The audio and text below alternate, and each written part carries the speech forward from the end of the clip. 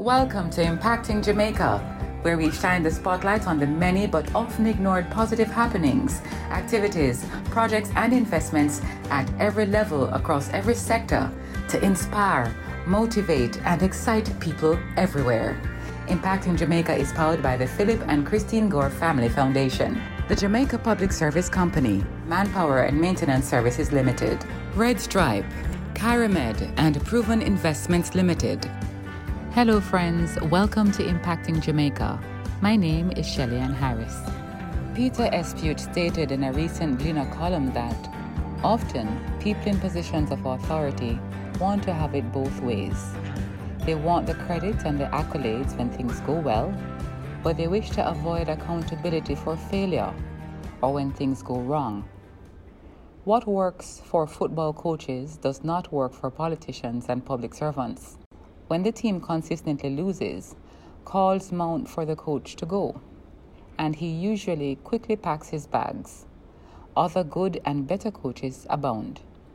When millions of dollars of public funds cannot be accounted for, or when poor judgment leads to financial downturn or loss of human life, everyone seems to be covered with Teflon, and the captain's turn to spin in an attempt to mystify the critics and commentators. This is an apt description of the accountability dilemma in Jamaica. And on today's edition of Impacting Jamaica, I have the pleasure of chatting with a fully engaged civil society advocate for better public governance. Her name is Jeanette Calder, and she has been reliably vocal on governance issues, in particular those relating to procurement, corruption, and public sector reform. She's also the founder of JAMP, Jamaica Accountability Meter Portal. Ms. Calder, welcome to Impacting Jamaica. Thank you so very much, Shelly. It's really good to be with you. Awesome.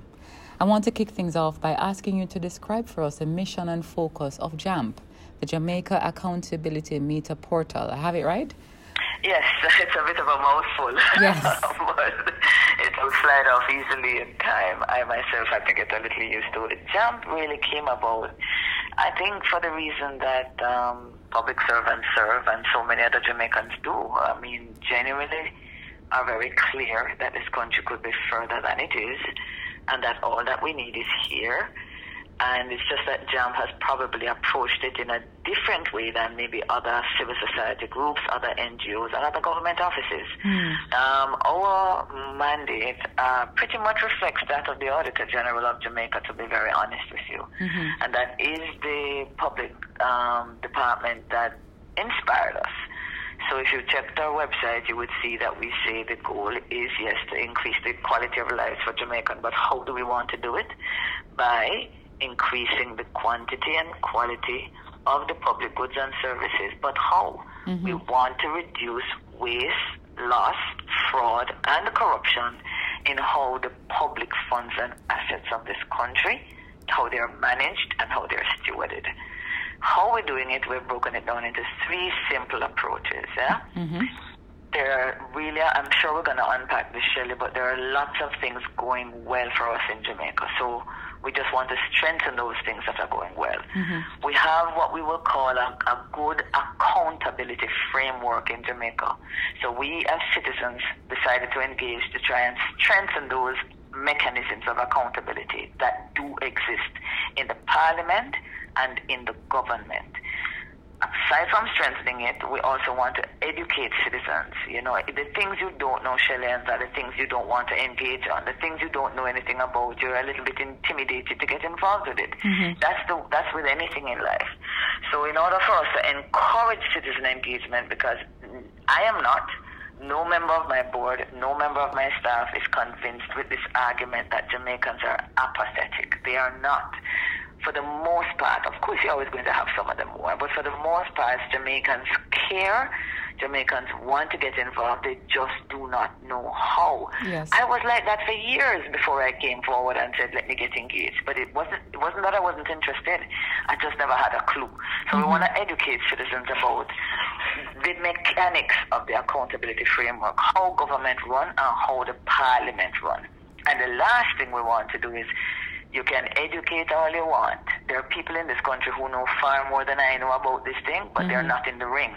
So you can't tell people how it works, but then you have to stimulate them to get them engaged. Right. So those are the three things. Strengthen the existing accountability mechanisms in government and parliament. Educate citizens about what we are now learning. And literally, Shelly-Ann, we don't know everything. But we decided that as we learn, we would impart. So we are learning by doing. And the last one, stimulate them to engage after we have shared with them what we know. That's it. It sounds thorough, and it sounds like you're covering all your bases, but I keep thinking of what you just shared in the context of the man on the street and online comments, and there's people who talk about their frustration with governance and issues. And, you know, you talk about there being, you know, educating people about the ways that they can get involved. Right. Does that make a difference? Will that make a difference from where you sit? Tell us how. 100%, yes. You have to understand, Shelly, this, I never do this for earn money, The only reason I would get off my career path is because I know this can work. I am not here to waste time, and certainly not my time. I have to just straight up talk to you in this conversation from the perspective of Jeanette, yes? Yes, please. No, there are Jamaicans who do not care. I'm well aware of it. I'm okay with that. You have those who care, but they don't know what they're going to do. Some people might call them the wagonists, that until the things start to happen, they don't come on board. I have greatest respect in the world for wagonists. We don't get anywhere without them. It's called the critical mass. Yes. But I have to admit that, you know that phrase, the low-hanging fruit? When I think about what I am doing now, I am not thinking about that first group I mentioned. I'm not trying to stir the Jamaicans who don't care. That's too far for me to think that I can. Neither am I trying to talk to the wagonists first, but I am 100% convinced that it is not special. So there are enough Jamaicans here who really want to understand it, really want to engage, but are stopped and obstructed by lack of understanding. Now, let me give you an example of what happened to me. When I came into government in 2001 as a young architect at the Ministry of Housing, and 3 months after I started working there, something happened which me just enter government, I didn't know that this was going to be something phenomenal. It seemed pretty normal when I got there. An Auditor General at the time had determined that there was a $4 billion waste in a housing program. It ended up costing the minister at the time his seat in the cabinet, and it ended up costing the permanent secretary his job. Now, 3 months after I'm in government and I see this now, Shelly, I said to myself, this thing name accountability, them serious, man. Because I come in, and as the first time as a young public servant, I saw a minister being held to account, and I saw a senior public official held to account. So it left quite a bit of residue on me. So that's the first thing. I never knew it was going to take another 10, 15 years for us to see it in Jamaica. But the point I'm making, Shelly, is that it left a mark on me that public servants can be held to account. Now, when I went into government, I served on boards and committees. I served in a ministry where contracts get signed. And anywhere there's construction contracts, there's problems and there's governance issues and there's corruption. So I also got a chance to see decisions that were taken prior to my coming there and how long it took for the ministry to clean up that mess. That left a residue on me also. No, I'm going to jump forward to 2014. Everybody who's going to be listening to this podcast will remember Otamini. This was when the NHT, housing agency, because remember now me coming out of housing, so me understand the dynamics of this. And it matters to you, yes. I wasn't in the country at the time. I was abroad. I was doing a consultancy for 3 months. But for 3 months, I watched the Jamaican people say them, ease up. And we usually ease up after 9 days. Right? right. I kept on reading the papers and I'm thinking, wow, the NHT spent $180 million. And I don't know what it is, but we decided, no, sir, this can't work. When I came back to Jamaica, it was right in time to hear the then Prime Minister Portia Simpson Miller says that she is not going to fire the board because they did not commit a crime. Now you have to understand, as a former civil servant, someone who wanted to go back into the service, that thing hurt me at my core, Shelly, and I'll tell you why. Because I'm saying to myself, how can you send a message? And it's very relevant to what we will continue to talk about. But how how can you send a message to public servants, over almost 200,000 of them, that the only way in which I'm going to hold you to account, or board members, at the time we had 220 public companies, how do you send a message that unless you commit a crime, your seat is safe? Yes. Actually, let me ask you the question. How many things can you do wrong in your job and you will be fired, even though it's not a felony and even though it's not a crime? It happens to Jamaicans all the time. Right. If you keep coming late, you're going to lose the work. So I said, but we cannot send this message. So Jeanette, just by herself, decided, boy, she's going to stand up outside the NHT and protest. And if nobody no come, nobody no come. So I went on social media for 3 days and I said, this is where I will be. This is why I'm a go Shelly with my cartridge paper, praying to God, say, no, me one going to stand up there. And lo and behold, for 3 days, no more than 60 Jamaicans gathered. And but these are not your friends. These are not your... I will say, though, that yes and no. Out of that 60, there could have been easily 10 people who knew me. Right. But there were strangers, is what you're saying. But about 50 who were just, there were passerbys who just stopped. There were people who came out of the car, but no more than 60. The media came to find out what was happening. And within 3 days, the Prime Minister of Jamaica pivoted. And I said to myself, but hold on a minute, Jeanette. If you're willing to walk out on a limb, in faith, trusting that there are going to be other citizens who are feeling the same way you do, and I live in a country where 60 people can gather, and a Prime Minister pivots after 3 months of holding strong, but things not so bad then, man. And that left some more residue on me. The third residue that led to the formation of JAMP had specifically to do with that. What happened? I saw a public watchdog agency in the Auditor General noticing for 3 months that the people of Jamaica are agitated about what look like, could it be, thief and corruption. Let me go investigate. So I saw an agency prepared to pivot in the interest of the people and said, okay, we're going to go in. 4 months later, a report was done. And Shelly, it wasn't $180 million of concerns that the Auditor General found. It was $4 billion of questionable investment. Now, what had really happened, why it struck me, is I said to myself, after 4 months when that report came, nobody talked about it. The media never picked it up. Me, Jeanette, was out there, a protest, never paid no mind. I didn't know it had happened. So I said to myself, if a government agency is doing this, is prepared to do this kind of job for the citizens of Jamaica in the interest of their money, and we are not going to pay enough attention, just enough, 3-4 months later, then somebody has to be paying attention after this to this agency and what they're doing, because it's good work. So I decided to try and understand the accountable framework of government with another set of group of advocates. We wrote to the European Union and they said, okay, we will fund you for 3 months to go and research it. We researched it. We identified what were the gaps in accountability. We came to understand how the Auditor General's department work. And we said, why are we going to wait on government to fill the gaps in accountability? Citizens can partner. And that was as simple as that. We went to the private sector organization of Jamaica. I shared them this idea that I had of creating a digital tool that would track the breaches that are committed by public officials. Because that is what we say the problem is, Shirley. We say, now in their wonder, somebody has to focus and pay attention until they are remedied. Why not citizens? If government is not going to do it, we will. And so what we did is created a digital tool that continues to track the issues in government as the Auditor General reports on it, and in the future as the Integrity Commission and MOCA report.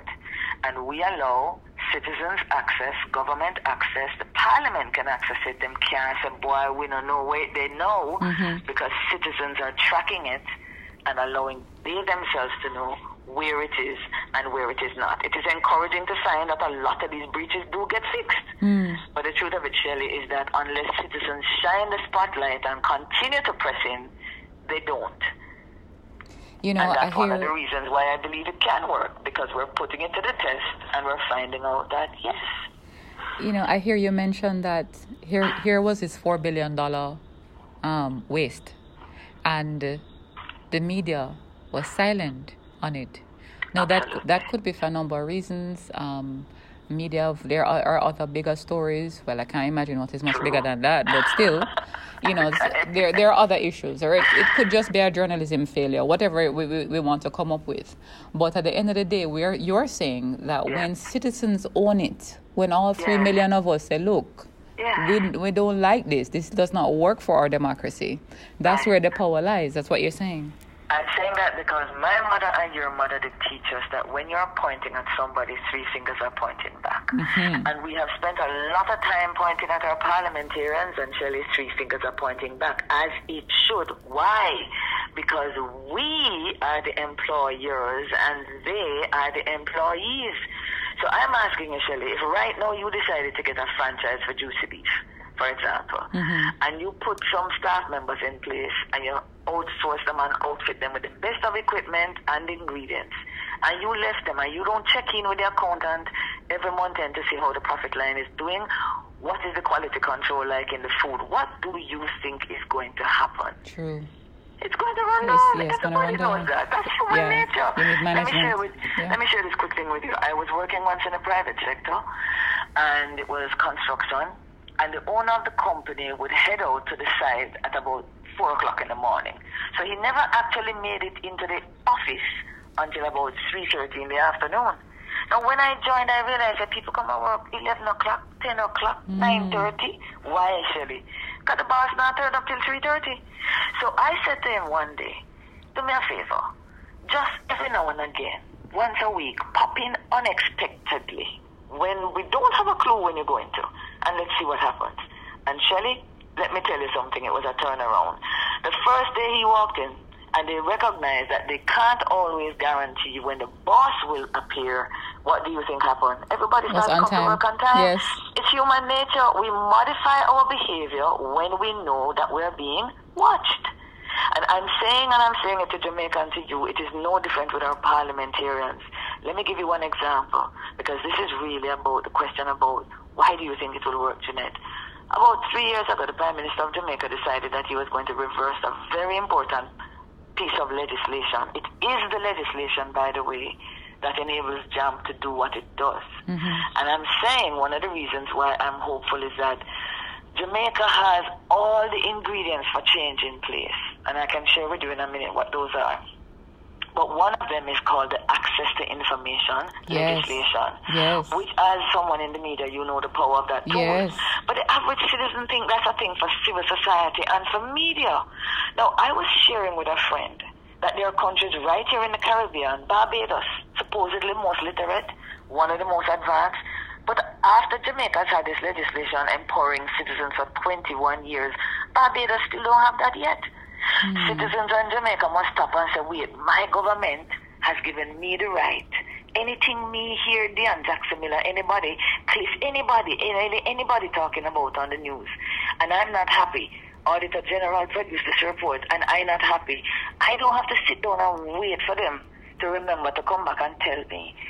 The government of Jamaica has empowered every citizen to write to any permanent secretary and says, I heard this on the news.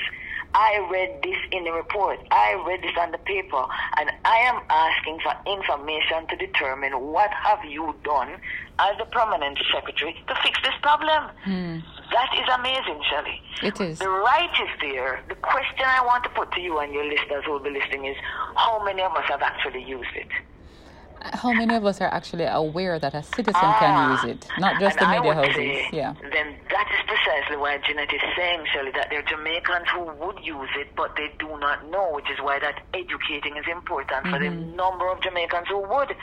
And I would put it to you, just like how it took 60 of us standing out at the NHD in 2014, we underestimate. We think it's thousands of people that we need. Less than 1% of this country, if they got engaged, would be enough to get our parliamentarians to respond. And that was the example I was sharing with you. The Prime Minister decides the Access to Information legislation about 3 years ago. He was going to go and modify a clause. There's a clause in the legislation that says, I think after 30 years, the public of Jamaica, anybody can have access to cabinet decisions. And as you know, cabinet decisions are secret. They're classified in every country. Right. But after 30 years in Jamaica, you can access it. In many other countries, it's 20, and in very few, it might be 10. Well, our Prime Minister, as our chief policymaker, decided about 2 Octobers ago that he was going to move it from 30 to 70. Yes, I'm aware. Shelly, how long did it take the Prime Minister to change his mind? Yeah. 3 days. Why? Because we have also a tool that Nani never have, Taki never have, Sam never have, Bogle never have, God never have, and it's called the power of the smartphone and the internet and social media. Because even persons who were supporters of the party came out and said, no Prime Minister. And in 3 days, Shelly, that policy was reversed. And Jeanette can tell you several, every single time that I have seen Jamaicans press in, they have gotten what they want from our political leaders. So if me can tell you, Shelly, that every time in the last 15 years that I've been paying attention, that is what I see happen. My question is, then who is the problem? You know, Jeanette, you're making some very strong points, and I'm listening to your passion, which we also have to have in this information business, in this journalism business. But I am wondering if fear plays a role in how much people are willing to say, look, we don't like this. Look, you can't do that. Look, you know, I mean, and the culture that we're in, the Jamaica that we know, you know, that we have the most murders, or I don't know, I'm not sure where we are now. But I'm just wondering if from where you sit, people, are they willing to come forward and to come stand up outside or wherever with you and a placard or online? I say yes. You say yes? What I think Jamaicans do, more than fear right now, what I think is keeping Jamaicans at bay, and even more than the information, is we're struggling every day, you know, we're fighting something every day. In the homes, we're fighting, you know, issues with partners, with children, with spouses. In the workplace, we're fighting. We're trying to get the bills paid. We're fighting with the utility companies. Jamaicans want to believe that they have a fair shot at this fight for them to find the energy to step in. And I don't think when civil society, meaning not-for-profits and NGOs such as the one I am, when we have victories and successes, I don't think they're promoted enough to demonstrate to the citizen that there's another side of the story. And there really are a lot of victories that we have. But let me put it to you this way about the fear. I ask every member of my staff when they join the team to watch a particular TED Talk, and I would invite anybody, and yourself, Shirley, because I watch it maybe every 2 years since 2008 when I first saw it. It's called The Danger of a Single Story by a young Nigerian who has become quite an infamous public person now, but at the time she wasn't.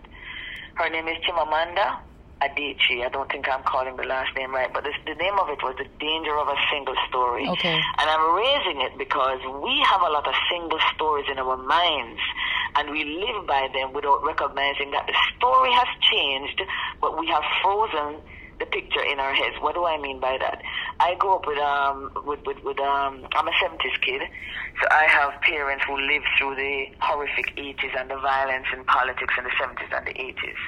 So when I told my family I was getting into advocacy, I heard everything that was going to happen to me. I've been doing this since 2012. I was told that you could never go back into the public service, Jeanette, if you're an advocate. And the first time I went on CVM and had a face-off with a minister where I was basically accusing him. I wouldn't use the word corruption, but that is what anybody listening would think. That minister, when I got outside, said to me, "How are you getting home?" I was like, I'm calling a cab. And then he said, "Are you sure you're okay?" I said, "Yes." And then he said, "Send me your CV on Monday morning." There goes that single story. Then I was told when there was a matter to do under the People's National Party with the Spalding market, where taxpayers build up one nice market and give the people them in Manchester. And then a state minister decided that he was going to move some people off of the road, which was a good idea, but put them smack dab in the middle of the parking lot, which are vendors. and then connected all these vendors to the light in the council where we paying the bill. We said, but that can't work. Simple as it was, Shelly-Ann, it got to me.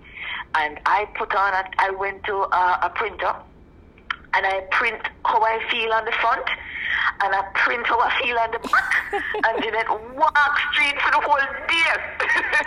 And everybody said to me, you not go reach home, Jeanette. I said, oh, really? And I walked New Kingston, I walked in halfway tree, and I came back to Ligani, and only one person responded negatively for that day. What was the single story again? If you go out there go talk about politics, put it on your chest, you can't reach home, Jeanette. Did I reach home, Shelly? Yes. And it is 6 days later, and I'm still doing what I did that day in the public domain. The point I'm making is that we have a single story in our heads about who our political leaders are and what they will do.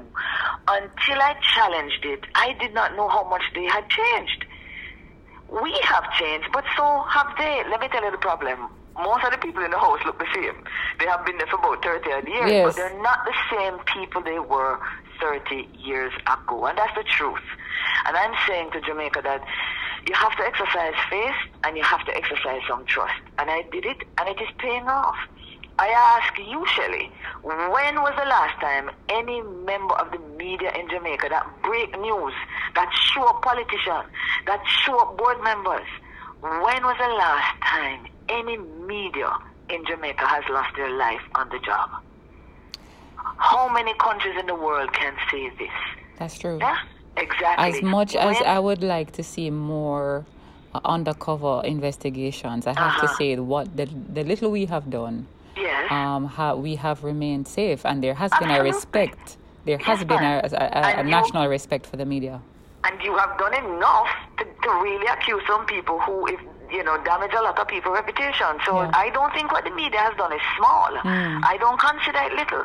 I think there's been some very significant stories over the years. And I also pointed to advocacy. You and I can think of several people who for years, some more courageous than some. Yeah, absolutely. And what has happened? They are still here with us. So where is this single story about the fear? It is in our past, it is in our DNA, and the truth of it is, Shelly, if this country is worth it, let me tell you something. It is more dangerous getting in a taxi sometimes than being an advocate. You are right. That's fair. That's fair. That's FAIR. That's fair. How many people die in car accidents? 300 and that. Do I stop driving my car, Shelly? Yeah. So we have to decide, is this island worth it? It has nurtured me, fed me, done so much for me. What is this island worth to me? And it is worth a lot. I'm not going to tell you that I will never give up, because I don't know that that is true. Because you know that song that says you got to know when to fold them, when to hold them. You got to know when to walk away, and you need to know when to pick up your 2 foot and run. But I have promised myself that before, if that day ever come, I am going to give this country the best I have until then. And that's all. Now, let me give you another reason why there is hope. We have strong legislation in this country, like the access to information. Whole heap of countries don't have that. Yeah. We have press freedom. This is the one indices where Jamaica is just topper. Between 6 and 8 of 144 countries in the world. Press freedom is about democracy. It's the right for the press to share with the citizens the things they need to know. So we do something. Look at technology.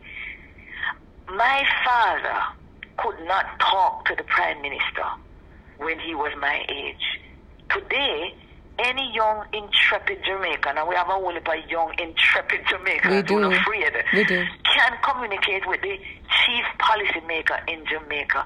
Any change agent, even grave, would say to me, what is wrong with the Jamaican people? Do they not know what they have? The question, Shelly, is, are we using it? And I put it to you, no, we're not. When I go on social media, for example, the simple habit of tagging your Prime Minister. What you out there talking about him and I complain every day if him don't know that you're there upset. Tag him. I have seen him respond, and you know how it is. It's his office. But there are some where I believe it will get his attention if he begins to see a build-up. Right. I'm going to leave you with this piece. I sat and spoke to a politician one day, many years ago, I think maybe around 2014. And he said to me, we get away with nothing more than what the people of Jamaica allow us to get away with. That was, he says, if you want to be a change agent, Jeanette, You have to remember that.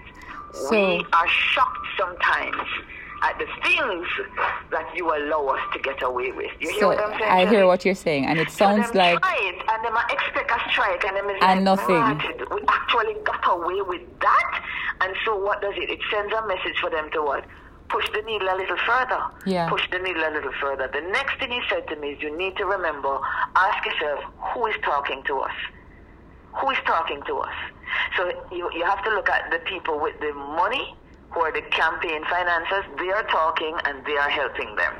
Then you get down to the voters who join the line, and how do they talk to us? If they need anything, if they need a funeral, if they need a little money for going to school, they continue to talk to us. Who is not speaking to us is the question he asked me. You know who not talking to him, Shelly? Me and you. And I'm not disrespecting anybody, but it is always the middle class. Yes, people talk about how the revolution starts from the bottom. No, I don't want to too much get into it because, interest of time and all of that. But if anybody's listening, check your history. It's the middle class that makes change happen. And we are not talking to them. That's the point you were saying to me. And so the next thing he wanted me to understand when I went away and thought about it is that a politician wants a vote. And so if the band of the middle class, the 700,000 of us who won't join that line, who don't continue to talk to them even after they have won, then to what extent are they interested in the needs that you and I have? Because you're not financing the campaign and you're not voting. So why am I paying any mind? He was trying to tell me something. Yeah. I admire Prime Minister Holness because in 2016 he realized that the People's National Party were not talking to the young people. And he went out there. He went after he went them. out there. Exactly. Yeah. And he won by 10,000 votes. So what this politician is saying, there are 700,000 people who can vote.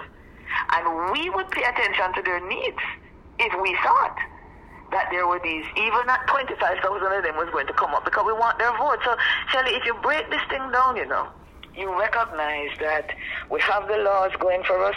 Let me give you a simple example. Do you know how many countries in the world you don't get to see your PAC sitting and talking about the issues pertaining to corruption? Yeah, it's quite a theater. It's quite a theater. Yes.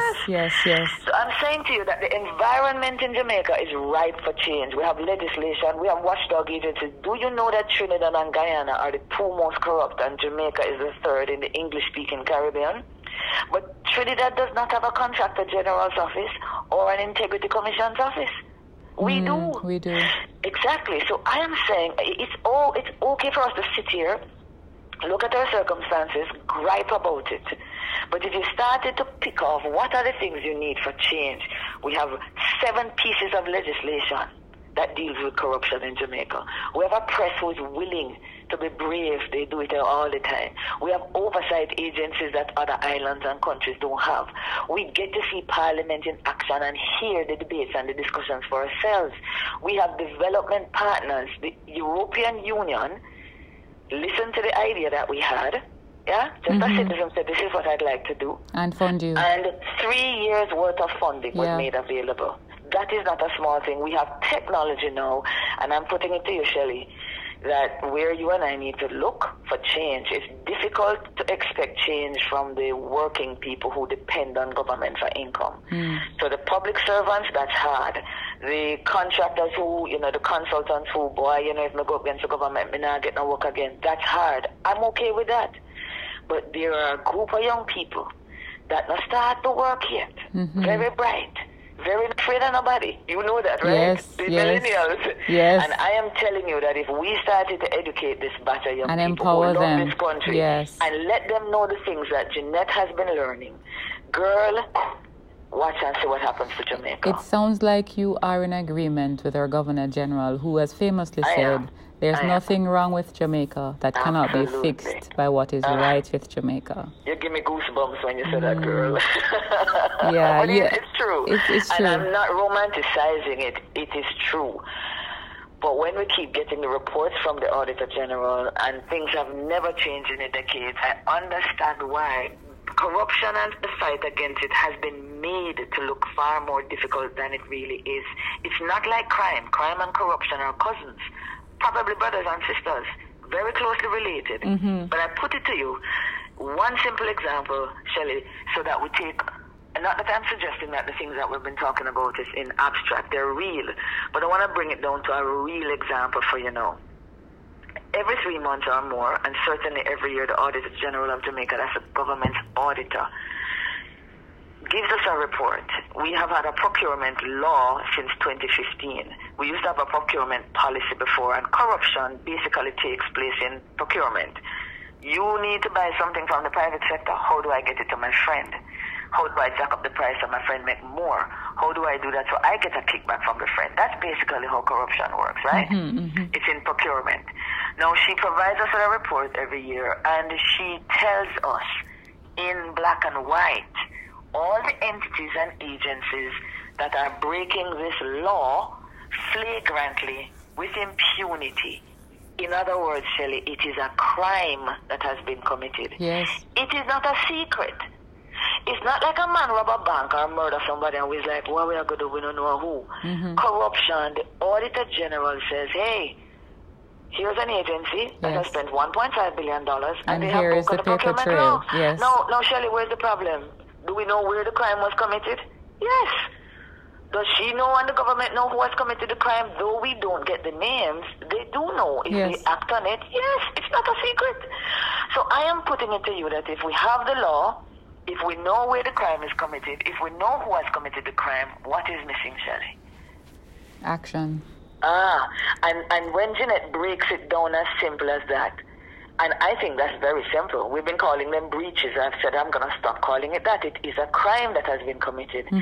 I simply believe that if we share with Jamaicans that it is that blatant, here's the law, here's the report, I think we would start to talk a little bit differently when we talk. We would. Because And I never knew it was that straightforward until I started to read the reports and look at the legislation. It is clear as black and white. Yeah, and you have invested the time, and now you are in a position to educate others and to empower others. And absolutely. We are now out of time. Tell them that it is easy. What Jeanette has learned is no brain-breaking things. No. Very simple things. Just want the opportunity to share it with other Jamaicans. Jeanette, this has been an excellent half an hour talking about Jamaica and how we can make an impact. My favorite subject. My pleasure. Yes, it's been an excellent 30 minutes. May I thank you for joining us on this very inspirational edition of Impacting Jamaica. Thank you so much for having me, Shirley. All the very best. Impacting Jamaica is powered by the Philip and Christine Gore Family Foundation, Manpower and Maintenance Services Limited, the Jamaica Public Service Company, Red Stripe, Caramed, and Proven Investments Limited. If you or anyone you know is involved with projects and activities that excite, motivate, and encourage, send us an email to impactingjamaica@gmail.com. We'd love to hear from you. Do join us again for another in the series on Google Podcast, Audible, Spotify, Podcast Addict, and Stitcher. You can also visit us at impactingjamaica.com.